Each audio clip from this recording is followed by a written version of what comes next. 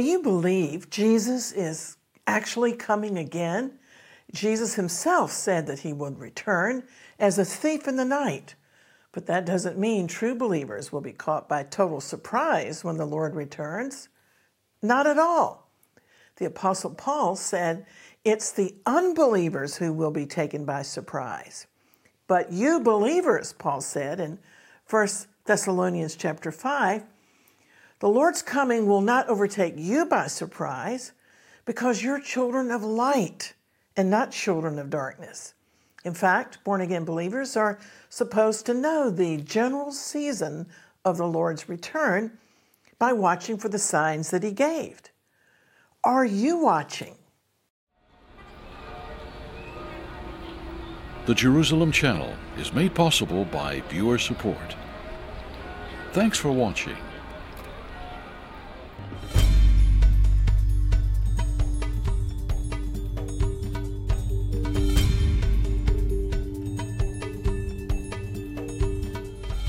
Shalom, I'm Christine Darg.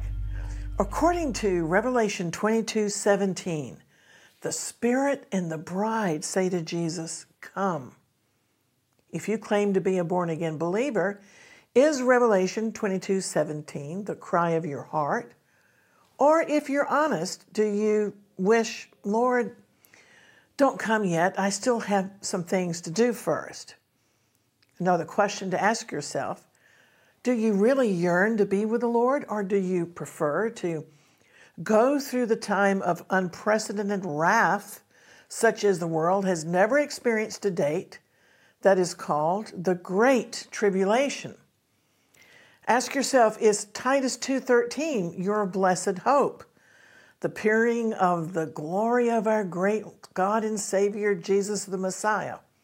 Or are you so tied to this world, much more than your betrothal to the Lord? Well, this is serious, and daily I'm shocked by the growing lawlessness, the debauchery, and the strong delusion that's falling like a blanket over the nations. Good is blindly being called evil, and evil is called good. You see, 2 Thessalonians 2:11 in the New Testament predicted that God would eventually give over the lawless rebels to a strong delusion because people don't love the truth. They don't want the truth. And therefore, because they're obsessed with evil, God says he's going to rub their noses in it. He'll give them what they want. I can remember there was a time when the Empire State Building and other New York skyscrapers were lit up with crosses on Resurrection Sunday. But now such a gesture would be scorned by politicians, too politically incorrect. Yet not too long ago, images of a scary-looking goddess were lit up on the Empire State Building, and this paganism would have been unthinkable a generation ago. Well, I'm still praying for an awakening and hoping the West hasn't gone past the point of no return, but it's alarming when the UK's former equality chief, Trevor Phillips, made news headlines admitting that extremist ideas have brought about the near disintegration of Britain in the name of diversity. People are looking for a strong man to emerge because corrupt politicians are letting us down and continually frustrating and disappointing us. Unfortunately, however, the Bible calls such a leader the Antichrist. End-time prophecy revolves around the nation of Israel, and we need to establish that fact firmly in our minds. However, I want today to concentrate on a major sign of the Lord's soon return, and the sign is the irony that the closer to the coming of the Lord, the more the doctrine of the rapture and the second coming are being mocked, just as the New Testament predicted. Believers who are clinging to the blessed hope of the Lord's appearing are being called escapists. So what's the truth? In the New Testament, the Apostle John said that born-again believers have an anointing, the indwelling presence of the Holy Spirit, who teaches us all that we need to know about everything, while God has appointed teachers and preachers also in the body of Messiah. Nevertheless, we have this inner anointing that alerts us if a doctrine is true or false. The anointing of the Holy Spirit is an inner alarm or an inner peace, whatever the case may be. And when we receive Jesus as our Lord and Savior, His Holy Spirit condescends to live inside us, giving us intuitive power that enables us to recognize the good, the bad, and even to know intuitively the good, the will of God. After she had passed through a period of rebellion, a friend of mine told me that her mom had prayed John 16:13 over her life. I love this. Jesus said in that verse, when He, the Spirit of truth, is come, He will guide you into all truth. Not just some, but all truth. It is indeed a very good verse to pray over all our children and grandchildren. And so as we learn to follow the Holy Spirit's leading, we learn day by day to trust the guidance and the leadings of the Holy Spirit. But if we have a problem, it's our tendency usually to seek out another believer's opinion, and social media makes it so easy to do. But there is safety in the multitude of counselors. However, the Holy Spirit is also never wrong if we learn to follow His leadings. A brother or sister in the Lord may give us advice according to their understanding, but what we need is a direct relationship with God. And if we're attuned to Him, one of the things He'll show us is that the Lord is coming soon. The church has always taught the doctrine of the second coming, but for many decades there have been major warning signs of His imminent return. Yet many believers tragically are asleep and not paying attention. The Apostle Peter also said that in the last days scoffers will come and they will scorn the doctrine of the second coming. And certainly the scoffers are here. But God is honor-bound to warn the world of the imminent return of His Son before the great tribulation judgments outlined in the book of Revelation. God always sends warnings because He's not willing that any should perish, but that all should come to repentance and be saved. So He sends plenty of warnings. The Lord warned the world through Noah, a preacher of righteousness, for 120 years. But the careless people of Noah's day were like people today. They were eating, drinking, marrying, and in our case, not only are people marrying, but they're changing marriage laws. But then suddenly the flood came and Noah's generation couldn't say they weren't warned. God is still sending out red alerts that His Son is about to return. And we see all of the signs: global terrorism, earthquakes, diseases, chaos in the cities, signs in the sun and in the moon, freakish weather, tsunamis, apostasy in the churches, and robotics, and all the end-time technology, transhumanism that brings right up to date the fantastic things mentioned in the book of Revelation. In my grandparents' day, people could not have imagined how Revelation chapter 11 would come to pass, which says that all the world will see the dead bodies of God's two end-time witnesses lying in the streets of Jerusalem for 3.5 days. But with the advent of satellite TV and the internet, it's, of course, entirely feasible. When Jesus said end-time signs will intensify like birth pains as His return draws near, people who actually anticipate the Lord's appearing, sadly, are a rare fellowship of believers. Ever since I was a young teenager, I began to experience divine dreams about the second coming of Jesus. Dreams particularly concerning the event known by theologians as the rapture.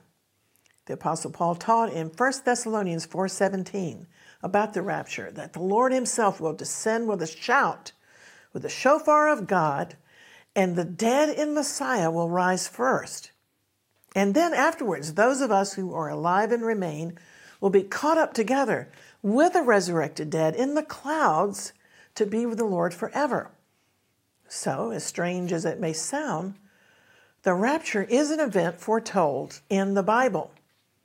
Then at the end of the time, called Jacob's trouble, also called by the Bible the Great Tribulation, Jesus will return to earth with the resurrected and raptured saints, and will all have immortal bodies to rule this earth from Jerusalem, the worship capital of the world, for 1,000 years.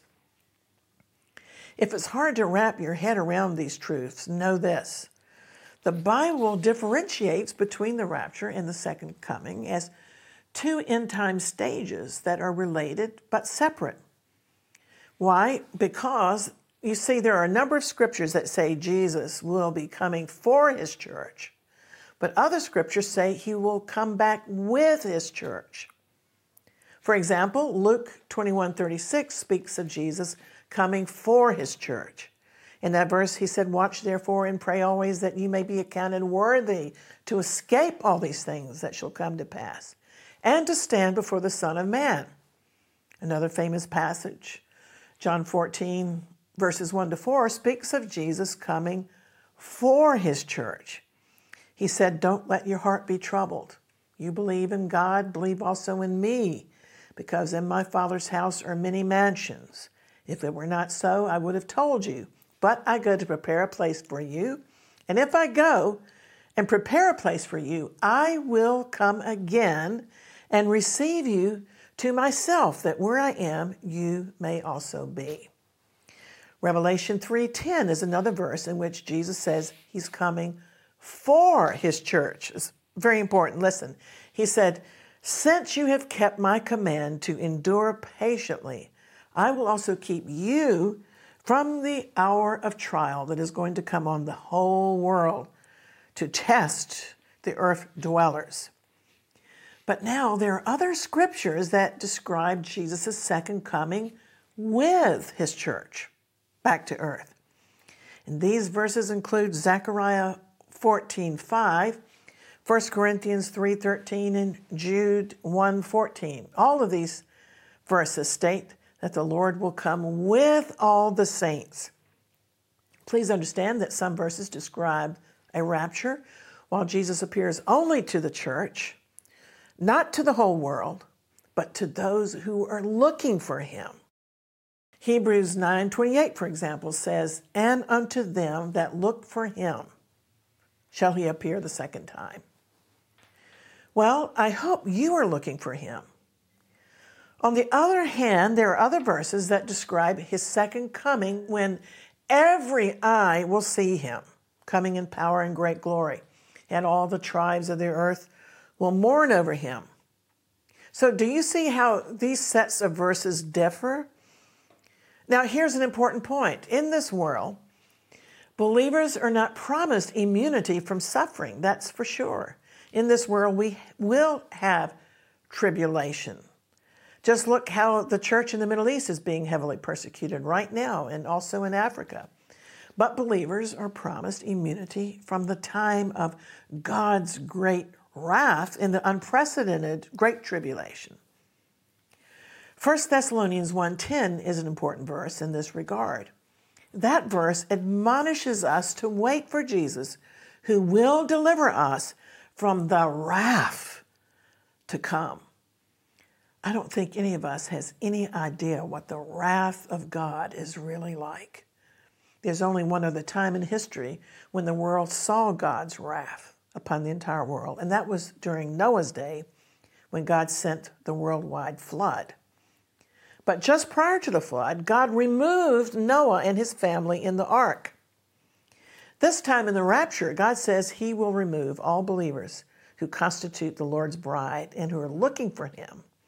And then he's going to rain down his wrath, his judgments on the earth. But in the midst of it, he will save. He will redeem the nation of Israel. Hallelujah.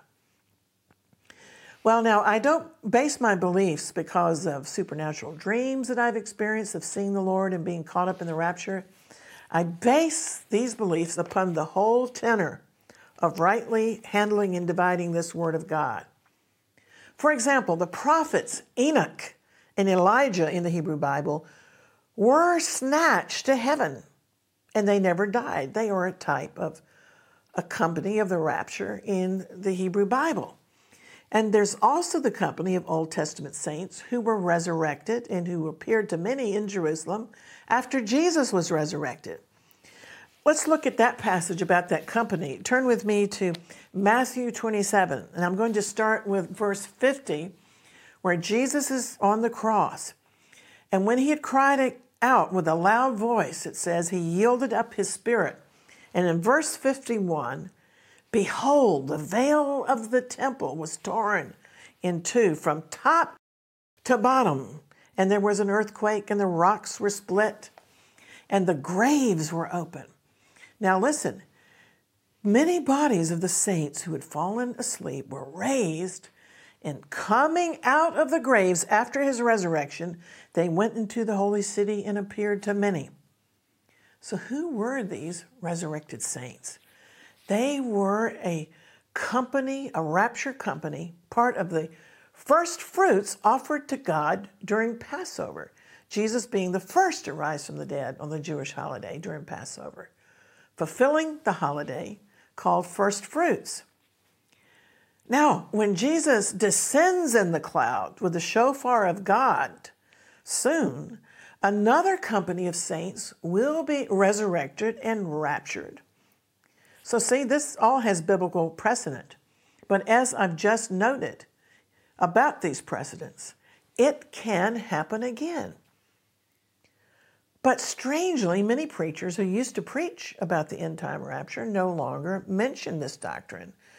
They seem to be ashamed, and they are even ridiculing it as part of the end-time apostasy. We're living in days of apostasy, despite the myriad of signs pointing to the imminent return of the Lord. It just amazes me to hear many preachers casually making statements in their sermons about the world 200 years from now, 500 years from now, as if the church age is going to continue indefinitely without the intervention of the Lord's second coming to rule on earth. But the critics don't really know the tenor of Scripture. Their biggest objection is that they say the rapture can't be true because the word rapture, they claim, isn't in the Bible. But yes, it is, if you read the Latin Vulgate Bible, for example, because the form of the word rapture is found in the Vulgate in 1 Thessalonians 4:17. In this verse, which I've already mentioned, Paul speaks of believers being snatched from the earth. And from this Latin word, to be caught up, we get in English the word rapture. The equivalent word in the Greek New Testament is harpazo, meaning to be caught up. For example, God has revealed himself as a triunity. The Bible mentions the Father, the Son, and the Holy Spirit in both Testaments. Yet the word Trinity, per se, isn't found in the text of the Bible. One of the cardinal concepts of the doctrine of Jesus' return is imminency, which is the Orthodox biblical precept that the Lord can return suddenly at any moment. So, in order for the Lord's return to be truly imminent, there must be a rapture separate from the actual second coming to earth, because there are many prophecies that must be fulfilled before the Lord returns physically to earth to rule. The second coming itself, on the other hand, cannot be imminent because first the man of sin, the Antichrist, must be revealed. And other events have to happen, like the temple has to be rebuilt.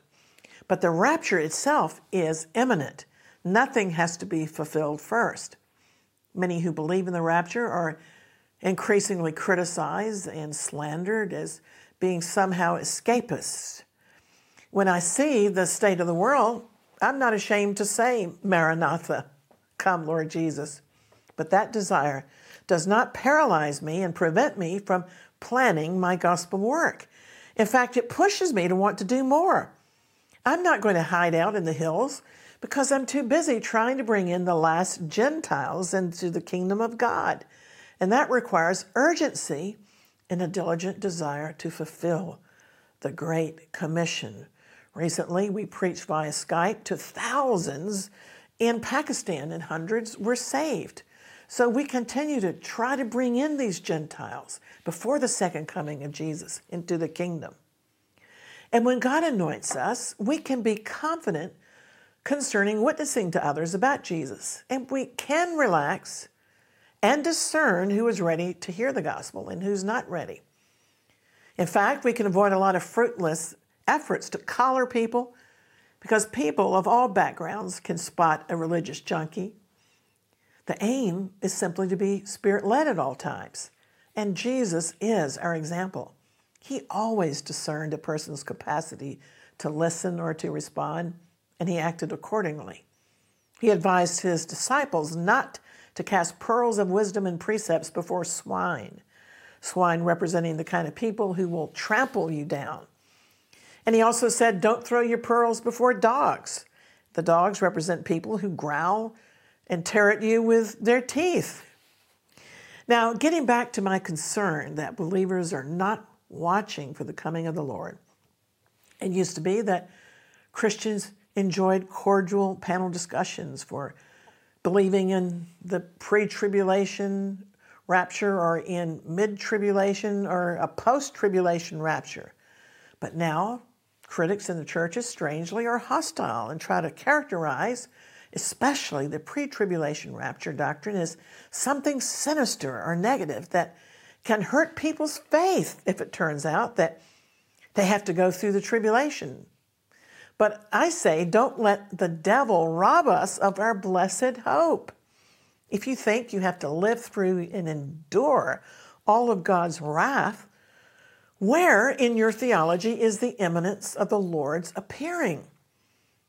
Well, one of my favorite Bible teachers, Chuck Missler of blessed memory, argued that God has ordained the rapture to take the devil by surprise. You see, the devil knows the Bible from cover to cover, and so God has to keep some secrets from Satan. It's important, of course, for me to make a disclaimer here, and that is a true believer's faith is not in the rapture. Our faith is in Jesus the Messiah, who is our only ark of safety. And if we're in him, if we belong to Jesus, nothing can catch us out of his hand. But he has promised to snatch us out of unprecedented trouble to come, the days of wrath. And how shall we escape if we ignore such a great salvation? In the New Testament, Paul said in Titus 2:13 that we're waiting for our blessed hope, the appearing of the glory of our great God and Savior, Jesus the Messiah. This blessed hope helps me to consecrate my time and my gospel activities with greater determination in the Lord's service. Many Christians who are facing genocide find the blessed hope a great comfort. But sadly, many in the Western churches aren't crying for the Messiah to return. But amazingly, at the same time, the nation of Israel is calling for the Messiah. How about that? Orthodox Jews have posters saying, "We want Moshiach, we want Messiah now." The Israelis don't yet know that the Messiah is actually Jesus, or Yeshua, his Hebrew name. But when he returns, they'll know soon enough. And may I remind you that Jesus said that when these signs begin to happen, we should be looking up, lifting up our heads, because our redemption is drawing near. The reestablishment of the state of Israel on May 14, 1948, was singled out by Jesus as the one event that we should watch for to signpost his return. His prophecy is in the fig tree parable in Matthew 24. The day before he delivered his Olivet Discourse on the end times, Jesus cursed a barren fig tree that didn't have any fruit on it, and overnight the tree withered and died. Theologians call that a miracle of judgment, and it was a symbolic prophecy, a parable demonstrating that God would judge Israel with a temporary spiritual blindness because its spiritual leadership had rejected Messiah. However, thankfully, that's not the end of the fig tree. The next day, Jesus instructed his disciples to watch for the fig tree to blossom again. In other words, he said for us to look for the rebirth of Israel. And when the fig tree blossoms again, and that happened in 1948, Jesus said this would be a key sign that he would soon return. And he added in Matthew 24:34, "Truly I say to you, this generation will not pass away until all these things take place." What generation? Well, many theologians say the generation that sees the fig tree blossom.